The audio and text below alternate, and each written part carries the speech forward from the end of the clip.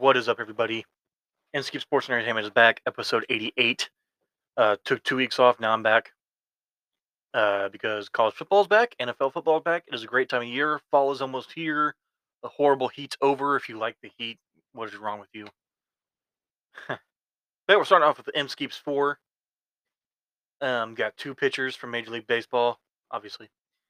Canadian football cornerback from the Toronto Argonauts, and then a pro wrestler, first female for Inskeeps 4 so far. So getting into it, start off with pro wrestling. Bailey returned at SummerSlam. She is a very prominent women's wrestler in the on the Raw brand right now. One of the best in the modern era, in my opinion.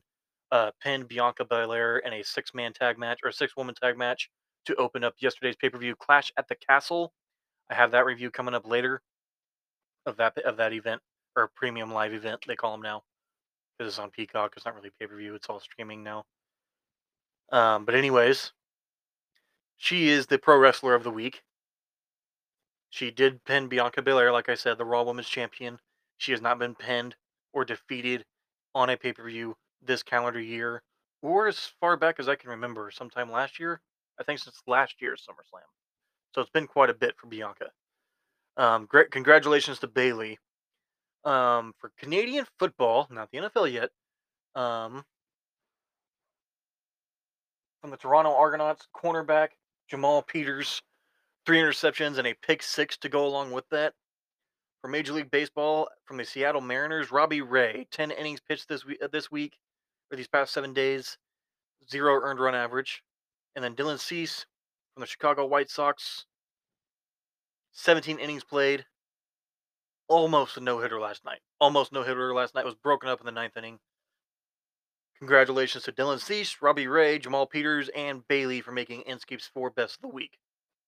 So I had an idea about a rant. Haven't had a good old fashioned rant in a bit about dynasties, great franchises over the years. Whether it's college, Nebraska Cornhuskers, Texas Longhorns, Alabama football, or basketball, the Los Angeles Lakers, Boston Celtics, Golden State Warriors. Football, you could say Dallas Cowboys, Pittsburgh Steelers, San Francisco 49ers, New England Patriots. And what motivated me was watching Week 0, Casey Thompson and the Cornhuskers. First off, Casey Thompson looks incredibly talented. He's got an arm. He had a play against Northwestern last week. I didn't watch the Nebraska game this week. But he's got an arm. Made an incredible play. He's rolling out to his left, kind of backs up. He's about to be sacked. Sets his feet, squares up his body, and then completes a 30-yard pass for a first down. That was an incredible play. But looking at the Nebraska Cornhuskers as a whole, when was the last time they were even competitive? Was it the late 90s, 98, 99, early 2000s? I was too young for that. I was 2 years old, almost 4 years, 2 to 4 years old around that time. Not that I didn't know how old I was talking about the time frame.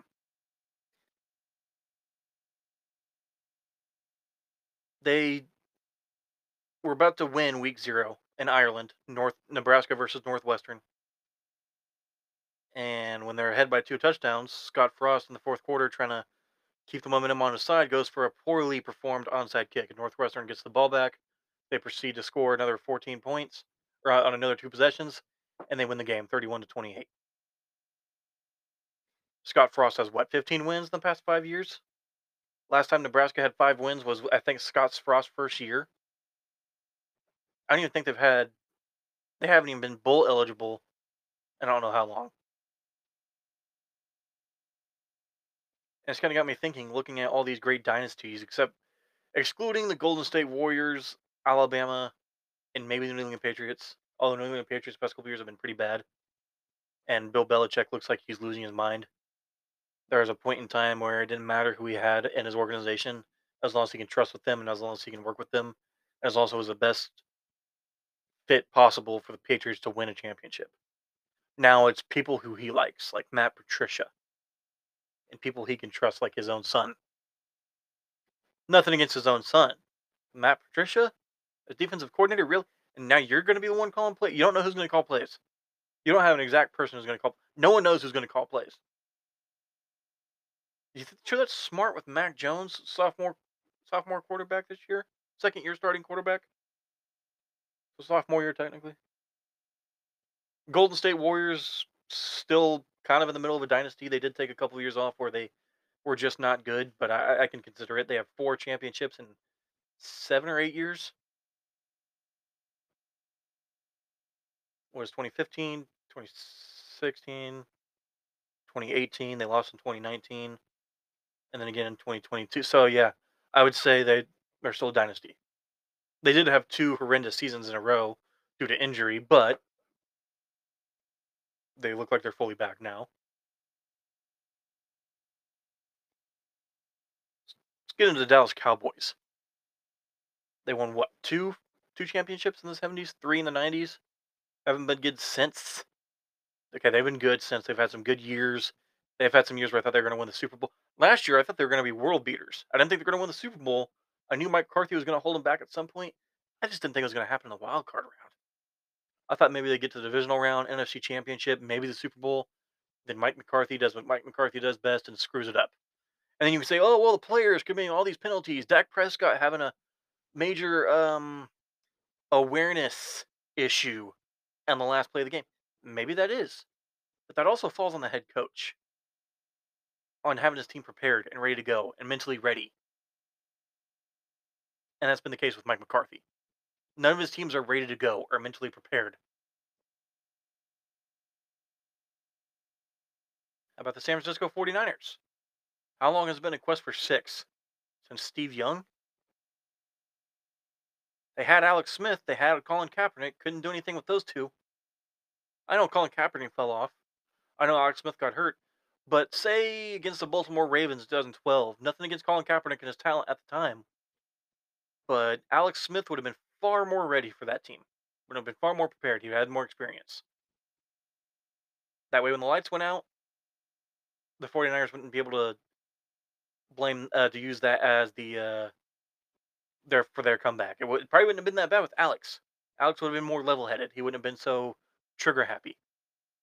I don't know. Maybe he would have, but he had more professional experience than Colin Kaepernick did.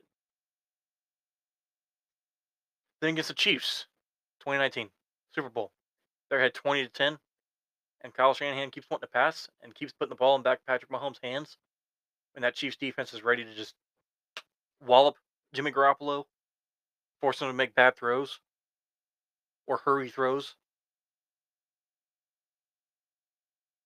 It's my favorite game involving the 49ers, by the way. No reason necessary. How about the Los Angeles Lakers? Magic Johnson era, Shaq and Kobe era, Paul Gasol and Kobe era, LeBron era. No, that doesn't count. That Disney bubble ring doesn't count. Sure, congratulations to him, but that doesn't count. They are abysmal. They are a laughing stock of the NBA. And now you got Patrick Beverly and Russell Westbrook on the same team. That'll go over well, won't it? How about the Boston Celtics? What have they done except for their 8 rings in a row? That record. I wonder if that record will ever be broken. I doubt it, but or the Big Three, 2008. Ray Allen, Kevin Garnett, Paul Pierce. What have they done since then? Nothing. They've looked good, but nothing. What about the Steelers with Mike Tomlin? They won a Super Bowl for sure. They haven't had a losing record under him, but is that really the goal? Yes, I would much rather my team be 500 or better every year. But if it gets to a point where 10 years in a row, not 10 years in a row, but I'm using an example. 10 years in a row where they're 500 and that's it. No losing record, no winning record, no up or down. If there's a year where my team has to take a bit of a step back to move two or three steps forward, I'm all for it. And the Steelers, they might have lucked out with that because they have Mitch Trubisky or Kenny Pickett to choose from. I think Mitch Trubisky is a solid player. I think Kenny Pickett will be a great player. Great might be pushing it, but he'll be good. Either or they're good. Just don't start Mason Rudolph.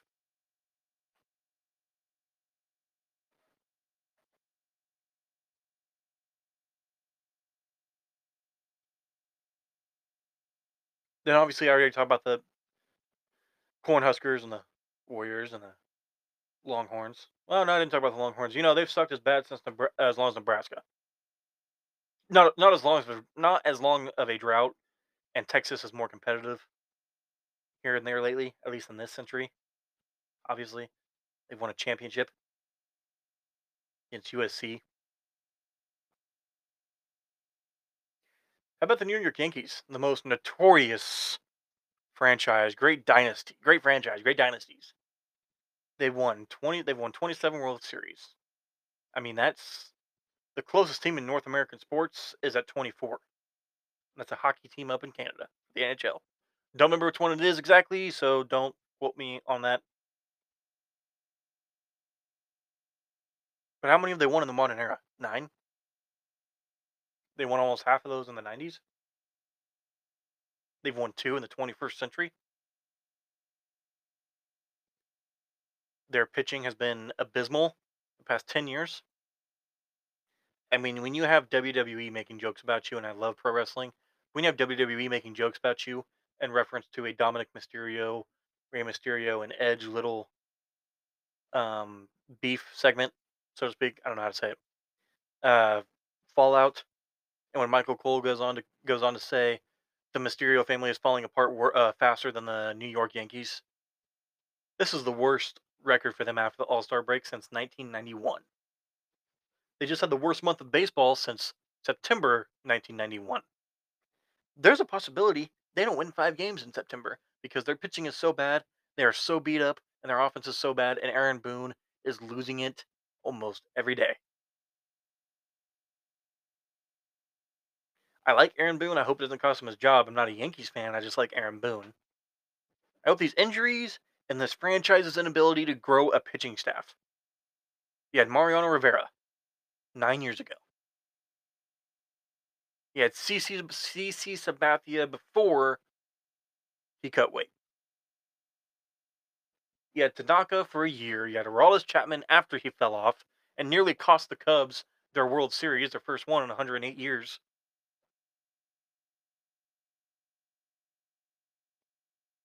There was no point to this. I just kind of wanted to go over all of this, and just kind of interesting to see how the tide has definitely changed, has turned the past 5 years or so in sports in terms of great franchises and dynasties. Yes, these franchises still have their years or their moments, but not not same old same old. The Warriors, possible dynasty. No, it is a dynasty. Alabama, it is and Alabama was always a prominent figure in college football, just not like they are today.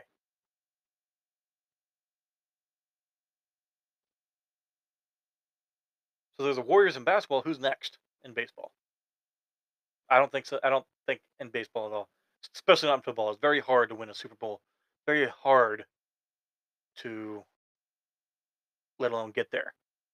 I still think the Chiefs could do it. I don't think they're going to win one this year, but I still think they can do it.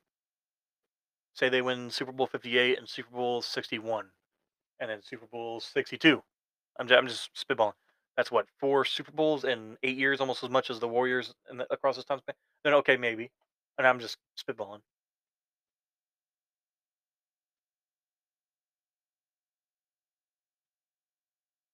I'm gonna take a break, and when we come back, will be the NFC West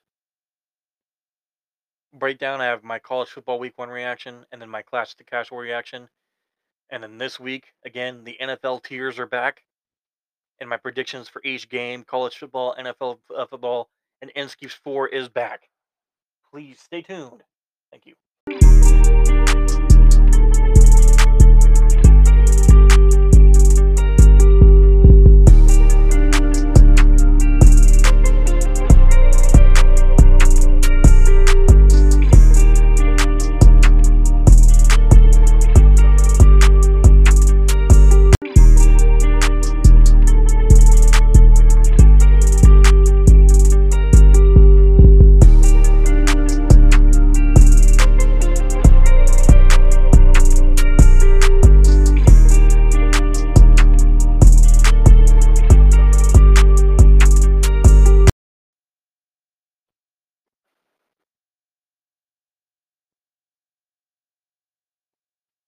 Okay, last team to break down before the season starts. Finishing off with the NFC West. I've got the Seattle Seahawks. Does anyone watch superhero movies? Remember Spider-Man 2? No, Spider-Man 1, when J. Jonah Jameson was looking at Peter's pictures of Spider-Man saying, crap, crap, mega crap, all crap. That's what I think of the Seattle Seahawks. Head coach, crap. Quarterback, crap. Offensive line, crap. Defense, mega crap. Running game, not so bad. Receiving core, not too shabby. I like DK Metcalf and Tyler Lockett. And, I shouldn't say they're all crap, but that has 5 wins written all over it. Arizona Cardinals, are Cliff Kingsbury and Kyler Murray really that talented? Or do they just always start off hot and just fall under pressure? Does Kyler Murray really fall off when the new Call of Duty game comes out every October or every November? I don't play Call of Duty anymore. I don't remember. The 49ers, is Trey Lance that good, or is it going to be Jimmy G time again by week 3? And the Los Angeles Rams, I could legitimately see them repeating, depending on Matthew Stafford's elbow. Sounds like it won't be that serious, but we'll see. The receiving core is even stronger, in my opinion. Running game, Cam Akers is back. Defense still as great as ever. Sean McVay, a freaking genius as an offensive type coach. I think the Rams win that division. 49ers are a close second. Cardinals are third, and Seahawks are in fifth, with a random team being in fourth, because I'm just doing that just because. Anyways, for the NFC West will be Rams, 49ers, Cardinals, and Seahawks.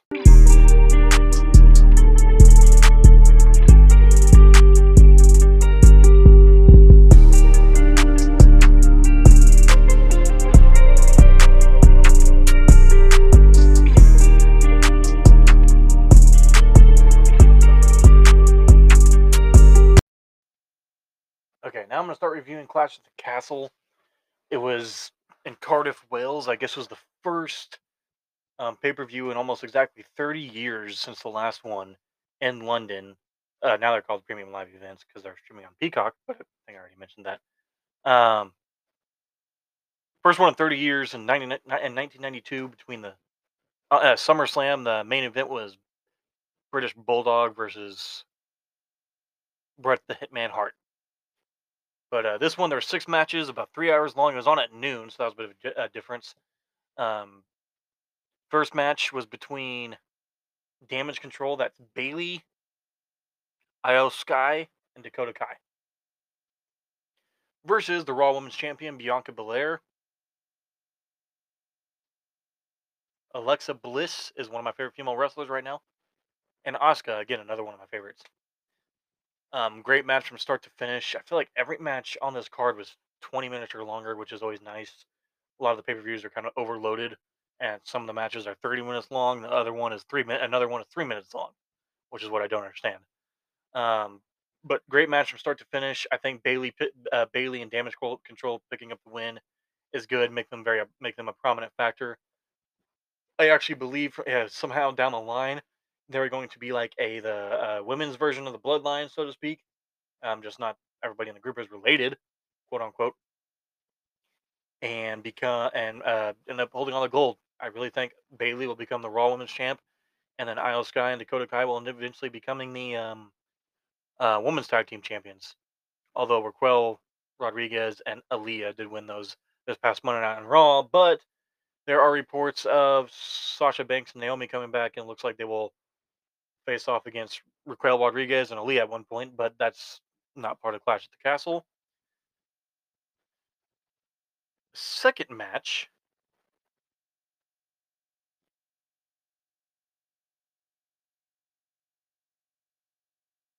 again, another banger.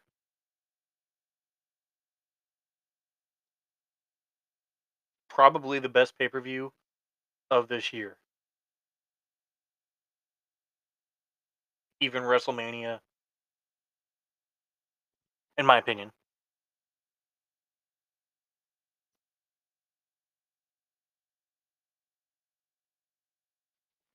Anyways, the second match was Intercontinental Championship, Gunther versus Sheamus. Gunther versus Sheamus.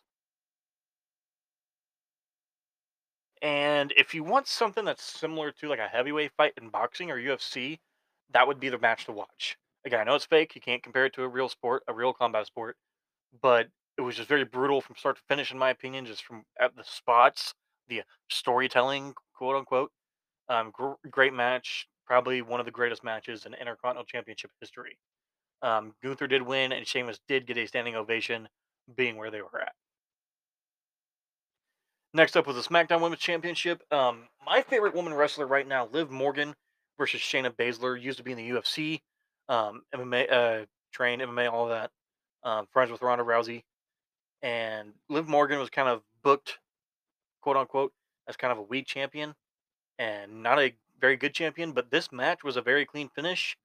I believe Liv Morgan can be a champion. Believe her on the microphone. I always say with my wrestlers, why I watch it, if I can see them on a TV show or I can picture them in some sort of sporting event, they're a great wrestler. What I mean by that is they have the charisma and they have crazy athletic ability.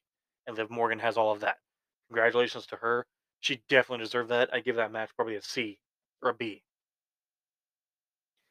Next match, Edge and Rey Mysterio versus the Judgment Day, Finn Balor and Damian Priest. Edge and Rey Mysterio did get the win. It's what happened after that really interested me.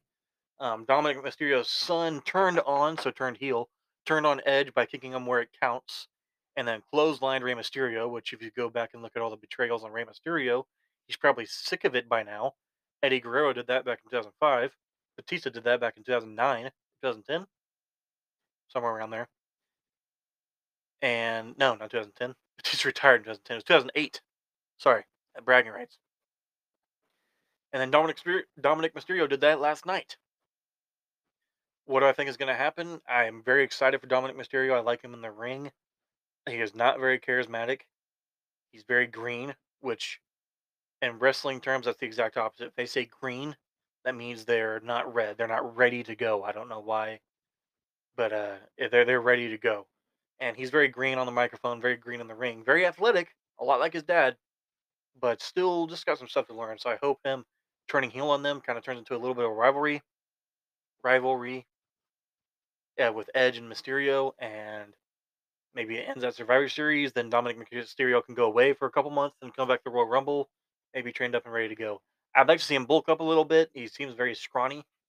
I don't mean to say that in a negative sense, but it just, if you're watching something like wrestling, you want to believe it. It's kind of like when you watch a sporting event and see a team upset another team, like when there's a team from uh, like in March Madness when you see a 16 seed beat a 1 seed. I don't believe it. I don't believe it. Well, in wrestling, you want to sort of believe it because it's scripted, it's booked. Next up, the match is between Seth Rollins and Matt Riddle, and I got to make a point here. So it's a Monday Night Raw, Friday Night SmackDown, all that is obviously a TV show. It's not a sporting event. You can kind of look at it as both, like kind of one of the same. You kind of look at like the stepchild of sports or TV shows or movies, whatever. But it's obviously a TV PG rating. And honestly, even if you turn on a football game, it's going to be a TV PG rating because it's still on the television. It's still a program on the show. It's just one's scripted, one's not. Well, maybe I don't know. Maybe the NFL is scripted. Anyways, there's a TV PG rating for wrestling ever since the Benoit incident. Ever since late 2008, early 2009, they became PG, and it's been very watered down. Not a lot of blood or fake blood, whatever, or blading. They usually use blading. Wrestlers would kind of very deliberately, very subtly cut themselves on their forehead or their arm, and just a little cut, a little nick to where it would bleed and kind of come out. But they knew how to do it. They knew where to do it. They were trained on that, which is weird. But they took that out. They took chair shots to the head out for safety reasons because it was because of the Chris Benoit incident, and they've toned down the cursing and stuff like that. More of a family environment, more of a kid environment. There's been some moments over the years where it's like I don't know if kids should see that. Well, lately there's been talks of them going back to TV 14, and I'm going into my next match here in a second. There's been talks of them going back into TV 14. Hasn't happened yet. I don't think it will. But Seth Rollins and Matt Riddle, which Matt Riddle used to be in the UFC as well. He had like a record of 10-9. Him and Dana White do not like each other. I'm sure you can assume why, seeing how Matt Riddle acts, but I like Matt Riddle and I like Dana White. Anyways, Seth Rollins and Matt Riddle have been kind of doing this program for about a month and a half now. This real beef with each other, and At the end of this segment, before this Saturday, the final build up between their match, had them having separate rooms because they keep brawling. And Matt Riddle says before the segment ends, he's like, "Hey, Seth Rollins, you're obviously not the man. That's why you're married to Becky Lynch. Her nickname's the Man." And then it clips out, and Seth Rollins isn't happy. He's like, "Hey, Riddle, are you still there?" And Matt's like, "Yeah, I'm here." And Rollins says, "Let's talk about your family." "Oh wait, you don't got one because your wife took your kids and they left your bitch ass again." Excuse my French. That kind of came out of nowhere because you're not used to them talking like that on TV, a TV PG rating. Yes, some things will kind of come out in there, but the way they were kind of cussing at each other and stuff, it was like, are they going to go back to TV 14? Anyways, the match was perfect. Rollins did finally get the win. He has not had a single pay per view win since Hell in a Cell of 2021, last fall. So that was well deserved for Rollins. Great rivalry. The next one is Extreme Rules. Look up the promo for that, the hype video for Extreme Rules. Anyways, on to the championship match. Drew McIntyre versus Roman Reigns. So Drew McIntyre has been one of my wrestlers of the week before, and he debuted in 2010. To kind of lay the groundwork for you, he came out to this song called "Broken Dreams." Look it up. Just go onto YouTube. "Broken Dreams," Jim Johnston or Drew McIntyre, whatever.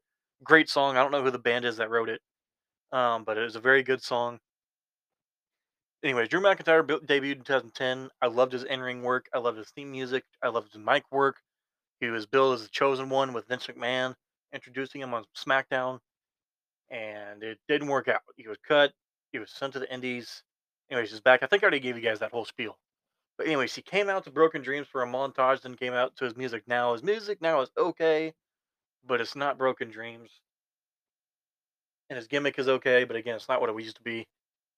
And I just got to tell you, that match had me out of my seat, on the edge of my seat. So many close pinfalls. But in the end, Roman Reigns won. But to kind of give you an idea on pro wrestling as a whole right now, Roman Reigns has been getting help from the bloodline. And what I mean by bloodline, he calls himself the tribal chief, the head of the table of his family, the family tree of The Rock, Rikishi, the Iron Sheik, all those guys, Rocky Maivia, his father, I believe, and then the Usos, Jimmy and Jay Uso, and then there's Roman Reigns. It's not his real name. I think his real name is Joe Anoy. Anoy. I can't say it right.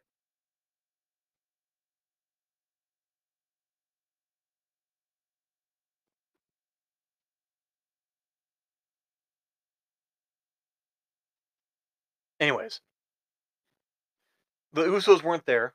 His advocate, Paul Heyman, he was on my coaches and managers Inskeep's 4 segment, and he was not on there because he was injured at SummerSlam. Brock Lesnar threw him through a table. And the Usos were not there because they're in London. The Usos did not travel. Or maybe they were backstage, I don't know. But there was someone from NXT who was pulled from future NXT tapings a few weeks ago, so people were wondering what's going on, what's going on. His name was Solo Sequoia. Sequoia. Sequoia. I can't say it. I totally butchered that. I'm sorry. I don't know if this is again. I don't know if that's his real name or his wrestling name, but go ahead and look it up. But it's Solo and then Sikoa. Anyways, he debuted. Drew McIntyre's about to win. Referee's about to count to 3. Solo pulls him out of the ring, and he reveals himself. And Drew McIntyre tries to attack him. Solo kind of gives him like kind of a little uppercut, so to speak, off the ropes. Roman Reigns spears him, and then count 1, 2, 3. Roman Reigns retains. Great finish. Overall pay per view, I'd say it's an A.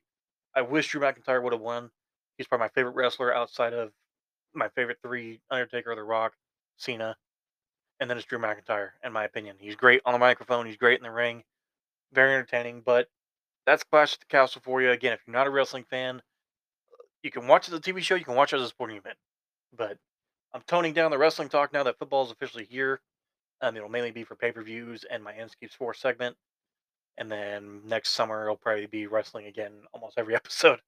So we'll talk about that again till Extreme Rules, so next October. So non wrestling fans out there, I'm sure you're glad to hear that. So let's get into college football week 1. First off, I want to get into my favorite team. College football. My favorite team is college football. Kansas State. So Kansas State under Chris Kleinman. Yeah. Am I saying that right? Kleiman. I know it's Kleiman. Is his first name Chris? Coach Kleiman.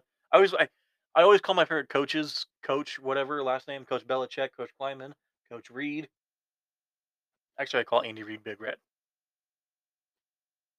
Um. Anyways, Kansas State they faced South Dakota last night, and per usual, the defense looks really good. They changed up the defense a little bit. I believe it's our first year with Colin Klein as offensive coordinator. He was a passing game coordinator, I believe, or the quarterbacks coach last year and the year prior, but he's now the offensive coordinator. Colin Klein, great player. Loved watching him play for us. Those last in 2012, 2013, 2014, I believe, or 2011, 2013 through 2013, and then now we have Adrian Martinez out of Nebraska. But just to kind of give you an idea here, 3 sacks, completion per attempt, 11 for 15, 53 yards, 0 touchdowns, 0 interceptions. Okay. Deuce Vaughn, rushing, 18 attempts, 126 yards, 1 touchdown. Malik Knowles, 1 attempt, 75 yards, 1 touchdown. Looking at their defense,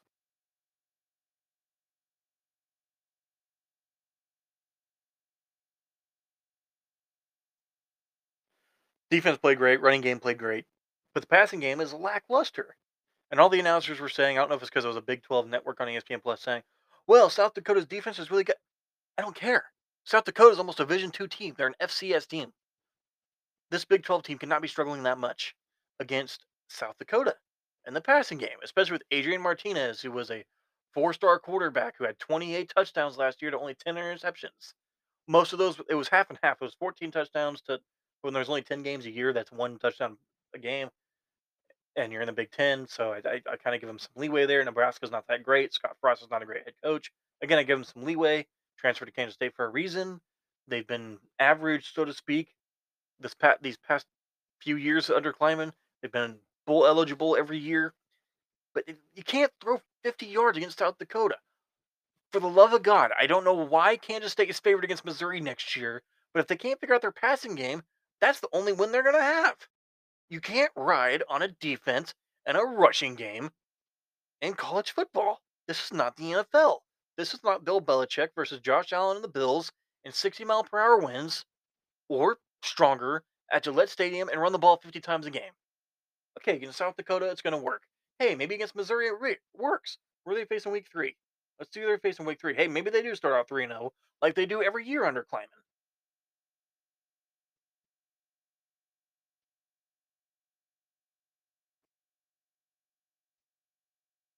Tulane. I think they're facing Tulane. Saturday, September 17th, 2 on ESPN Plus. Next week's on ESPN2 against Missouri. Again, Kansas State is favored by 7.5. And really, they should not be. They should be the underdog. They have no passing game whatsoever. Maybe South Dakota's defense was that good, and it was Adrian Gonzalez's first time and Colin Klein's first time with the offense. Maybe that's just what it was, or they had a game plan where they can just run the ball. Maybe that's what it was. But that was not fun to watch yesterday. Yes, they won 34-0. That was not fun. As a fan, in general, Kansas State will not be good at all this year if that's the case. I'm going through the rest of the big games. That made me mad, as you can tell. Kansas State, get your passing game together, or it's going to be a long season.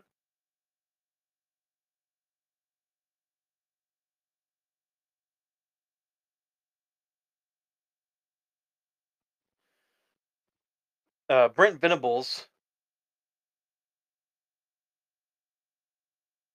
had his debut with the Sooners. They win 45-13 versus UTEP. Not much to say there. Just kind of wanted to point that out.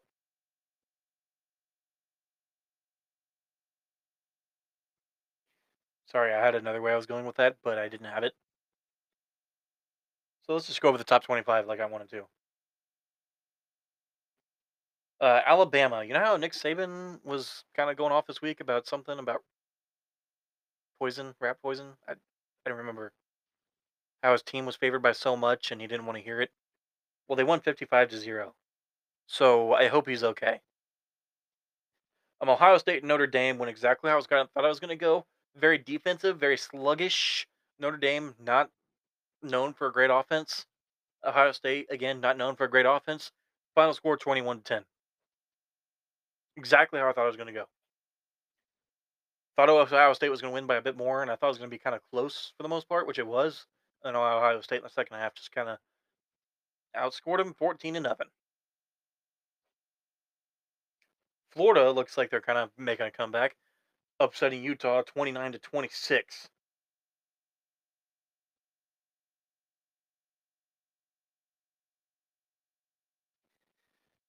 But if you want a reason as to why I love college football and love football so much, go look up North Carolina and Appalachian State. That game. Appalachian, not Appalachian, yeah, Appalachian State scored 40 points in the fourth quarter. They lost 63-61. They failed 2-point conversions, failed two attempts at a 2-point conversion in in their final drives in the fourth quarter. The game would have gone on overtime. Matt Brown's sure happy. North Carolina's 2-0. And that's all I got for you guys. Not a big week one preview, but this week, Kansas State, Missouri, Alabama, and Texas. I hope it's a great game. I'm trying to be unbiased here. I'm just playing. Anyways, that's all I have for you guys today. It is Inskeep Sports and Entertainment, episode 88. Thank